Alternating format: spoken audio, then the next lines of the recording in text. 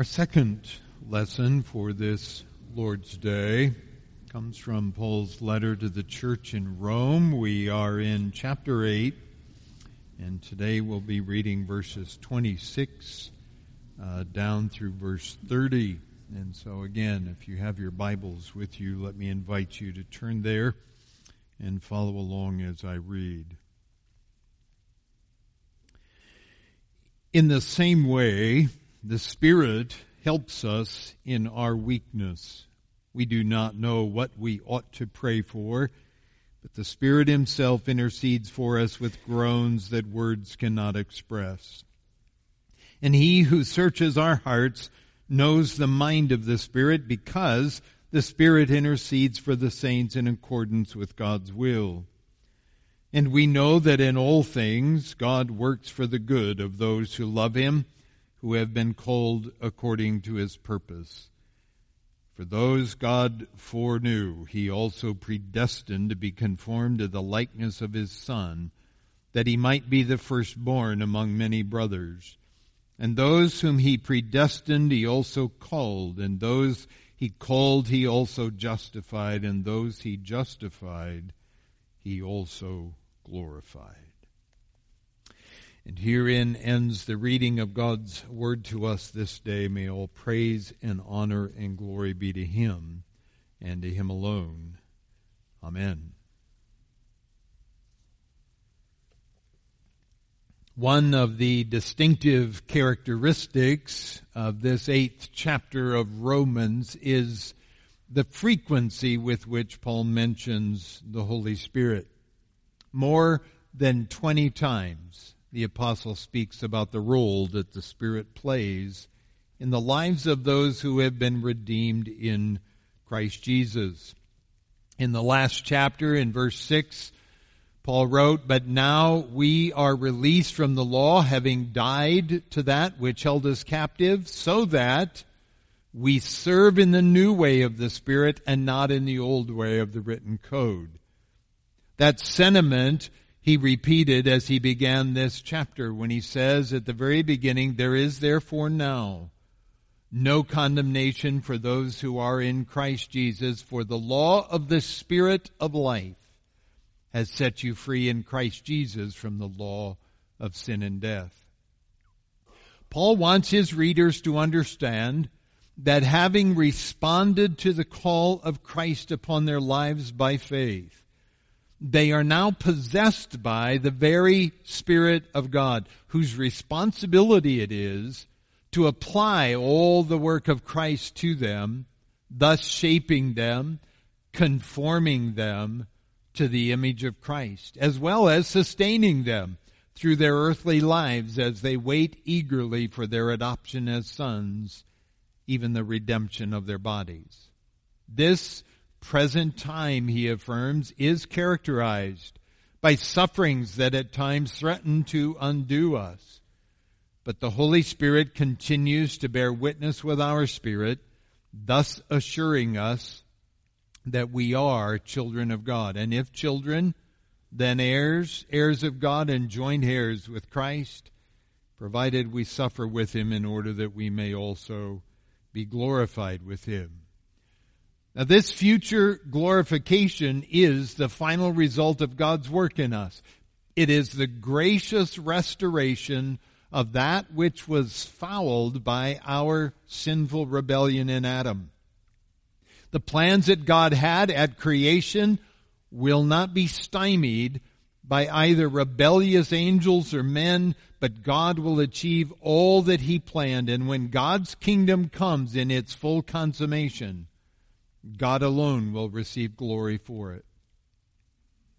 Now, as we said last week, as we wait for all this to unfold, we do so eagerly and with patience, knowing that whatever suffering we must endure, God uses that to shape us more and more into the character of the Son. It is not God's expectation that we go through this present time comfortless or by our own power. God has sent to us the Spirit who helps us in our weakness. So even though we have peace with God, even though we are justified in God's sight, and are no longer under any condemnation, even though the Spirit is engaged in a sanctifying work in us, we have not yet been perfected, nor are we free of the trials and tribulations of this present age. We are weak and in need of the spiritual strength that comes from God's indwelling Spirit. And so as Paul begins verse 26, he links it with what has gone before. And he has in mind this whole discussion about our suffering with Christ in order that we might be glorified with him, as well as our future hope of our adoption as sons and the full redemption of our bodily selves. And with this in mind, he speaks of the Spirit's ministry of intercession as it pertains to our prayer life. Just because we are disciples of Christ does not mean that we innately know how to pray. Jesus' first disciples had been with him for some time, but they at one point asked him to teach them how to pray. They didn't mean that he show them how as in bow your head, close your eyes, fold your hands, but rather how as in what should our approach to God be and what should we ask for? And Jesus' answer was the prayer that we offer every Lord's Day. As you pray, say, Our Father who art in heaven, hallowed be thy name, thy kingdom come, thy will be done. And that framework and example is very helpful for us, primarily because it exposes the superficiality of many of our prayers, which tend to be requests for things that are contrary to the will of God. Who of us is naturally inclined to ask that God discipline us to the degree that we would grow in spiritual wisdom? Who of us is inclined to pray that God mortify any vestige of sin in us that we might be a better witness for Christ? Who of us asks that God equip us to be of greater service to the bride of Christ? Our tendency is to ask that God pronounce his blessing on things that we have already determined in our minds to do, or in many cases have already done. And Paul points out here that we do not know what to pray for as we ought. And so the Spirit intercedes for us, and that intercession is not based upon what our heart desires, but it is based upon the will of God for us. Now there are disputations among commentators as to the groanings that he mentions here. Some argue that it is the Spirit who is groaning on our behalf to God, but others argue that can't be the case, for the Spirit would never be at a loss for words that would require any groaning. They would argue that the believer is the one who's groaning inexpressibly in prayer, and that the Spirit, who has taken up residence in us and knows us and what it is that we are attempting to say, but who also knows the will of God for us, helps us to express what is inexpressible. And still others argue that Paul is speaking metaphorically, and that the groanings here are simply our deepest emotional thoughts that the Spirit brings before the Father on our behalf. Whatever the case may be, and there are other thoughts and suggestions as well, we cannot be too dogmatic on this. But suffice it to say that the Spirit is engaged in a ministry of intercession in regard to us. Not according to the ignorance of our asking, but according to our needs as they pertain to the Father's will for us. Now it is at this point that Paul lays out what the ultimate will of God is for the saints. And we know that for those who love God, all things work together for good, for those who are called according to his purpose. This 28th verse is a favorite for a good many believers, and rightly so. That being said, it is also a verse that many fail to understand rightly. For example, there are those who understand it to mean that if they love God, everything is going to start looking up for them. That is, that the favor of God is so going to shine upon them that they will be mightily blessed in their life. Their investments are all going to bear positive returns. Their children and grandchildren will all become successful professionals. Life will be deep and rich, and every room of their house will have a sign in it that simply says, blessed. They will grow to a ripe old age, and like Queen Elizabeth II, will simply die in their sleep of old age. That, however, is not what all things work together for good means. Consider Joseph in the Old Testament.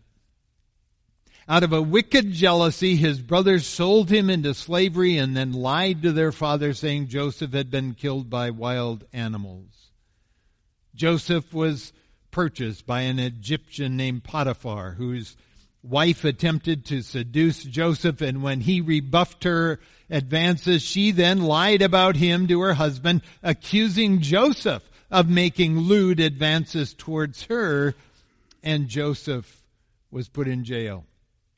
And for some period of time, he remained there. His release came only when his God-given ability to accurately interpret dreams was made known to Pharaoh, who was so impressed that he freed him from jail, giving him a responsibility that made him second in command in all the land. And over the next several years, Joseph managed the stewardship of Egypt's harvest, preparing for a long period of famine, and all this while he was separated from his home and his family and his own people.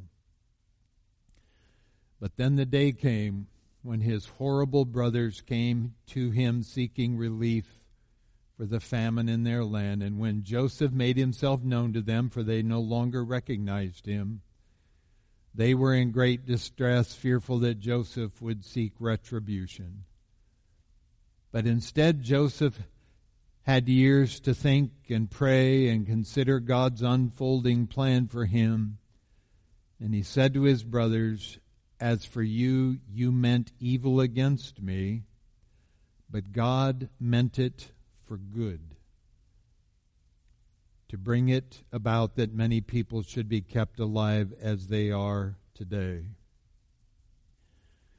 So when Paul writes that all things work together for good, the good he speaks of is God's final good or true good. It is a good that can only be understood within the economy of God's providence. It is a good that can only be understood from a divine perspective. When God says through the prophet Isaiah, "For as the heavens are higher than the earth, so are my ways higher than your ways, and my thoughts than your thoughts," it is from that seat of divine power that we must attempt to understand what this good might mean. It took years for Joseph to see it and comprehend it, and when he did, the all things that Paul speaks of here included a host of evil that God by his power used to bring about God's good purpose, not only for Joseph, but for all of God's people.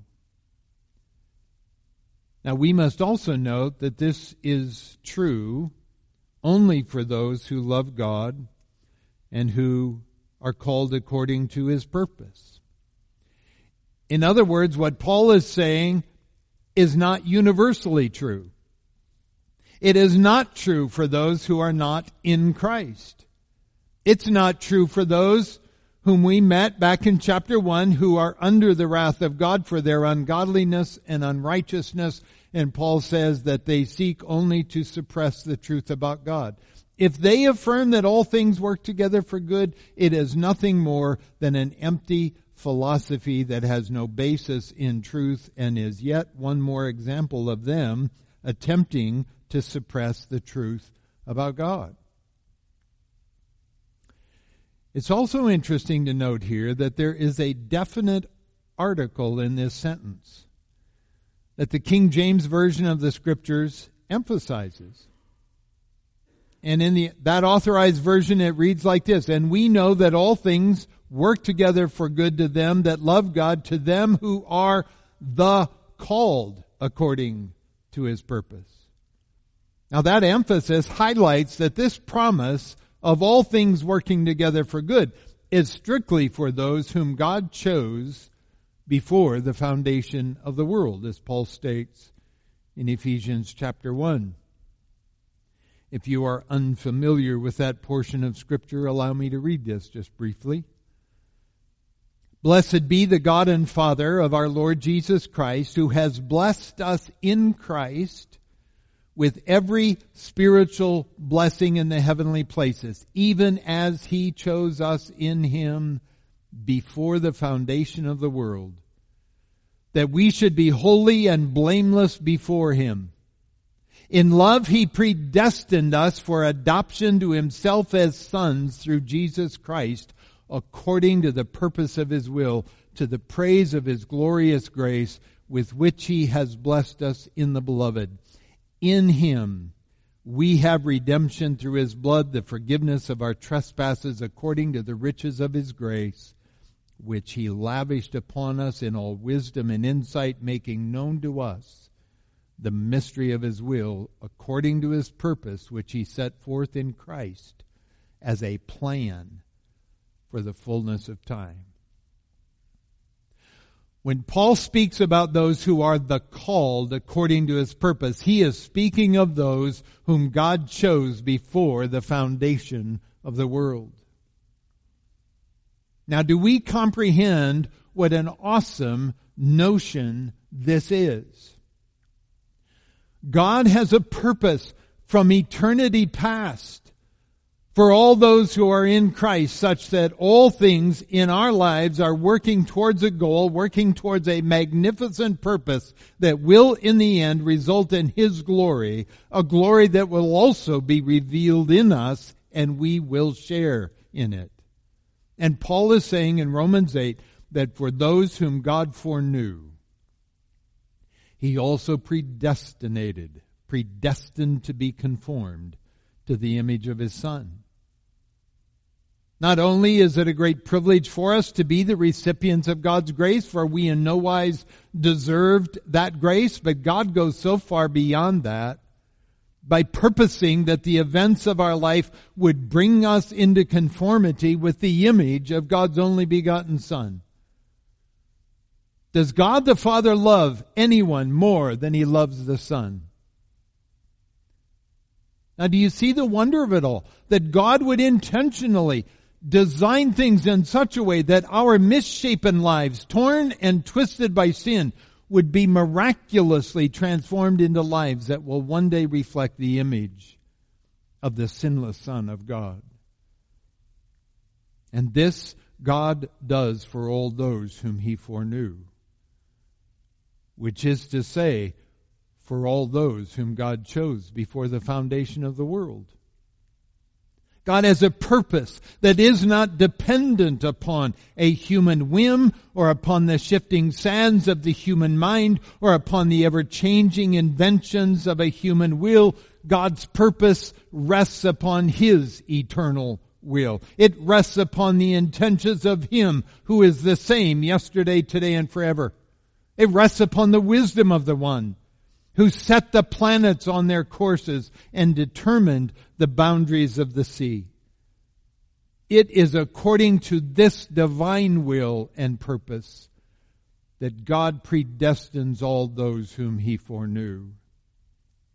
And those whom God predestined, He also called. And those whom God called, He also justified. And those whom God justified, He also glorified.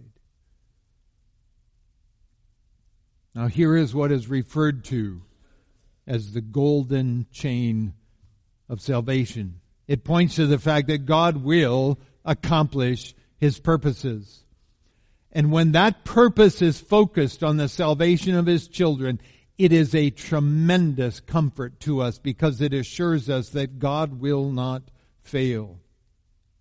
God's eye does not wander away from those who are His. God does not lose concentration. and get distracted by some two-bit dictator who rattles his saber in an attempt to gain some worldwide attention or to start another world war. God does not forget about His own when global pandemics appear to be out of control or a new asteroid the size of Rhode Island wanders across our orbit. God's attention is fully upon those whom He has chosen, and step by step God leads them into a saving knowledge of His only begotten Son, in order that they too will experience the glory about to be revealed. Our salvation is anchored in eternity past. Do we imagine that the Almighty God who created all that is by simply speaking it into existence would then create a world that would be governed by some force outside of His sovereign purview? What an unloving thing that would be for a loving God to do. The rebellion that exists in this world is of our own doing. But even this rebellion is not so powerful that it has the capacity to checkmate God's king. God's omniscience is such that He knows not only what we think, but how we think. God knows all there is to know about us. What does the psalmist say? O Lord, you have searched me and known me. You know when I sit down and when I rise up. You discern my thoughts from afar. You search out my path and my lying down and are acquainted with all my ways. Even before a word is on my tongue, behold, O Lord, you know it altogether. If our salvation in any way rested upon us, upon our will, upon our performance, upon our perseverance, upon our desires, we would have great reason to be anxious about our eternal destiny. But for all those who are in Christ Jesus, God assures us that all those whom He foreknew, He predestined. And all those He predestined, He called. And all those He called, He justified. And all those He justified, He glorified. I don't know if you're catching the sense of the tense of these verbs. They are set in the Greek aorist tense, which most nearly resembles the past tense in English. And right here, because God is the one who is the actor, Paul can say with all confidence that these actions are done deals. God will not fail. While in the realm of time they have not all been accomplished, from the perspective of where God sits upon His throne in eternity, they are complete. And so it is that the Son can say in John chapter 6, and this is the will of Him who sent me, that I should lose nothing of all that He has given me, but raise it up on the last day.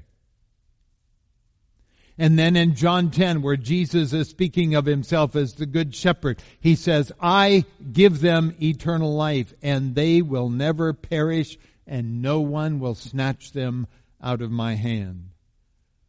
Or in John 17, the high priestly prayer that Jesus utters in intercession for us the night before He goes to the cross. While I was with them, I kept them in your name, which you have given me.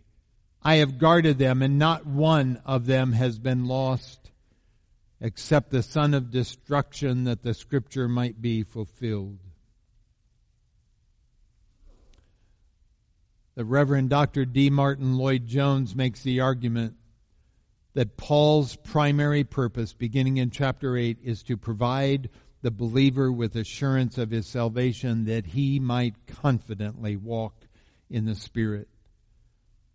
And these closing verses from 28 until the end of the chapter could not be more magnificent in their glorious affirmation concerning the overarching purpose of God for the salvation of those whom He has chosen since before the beginning of time itself.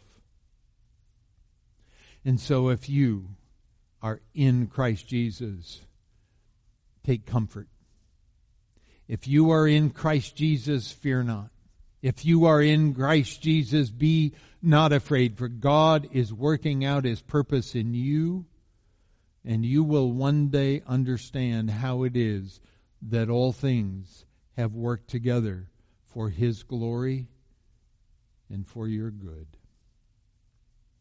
Let me invite you to bow your heads with me for a brief prayer this morning.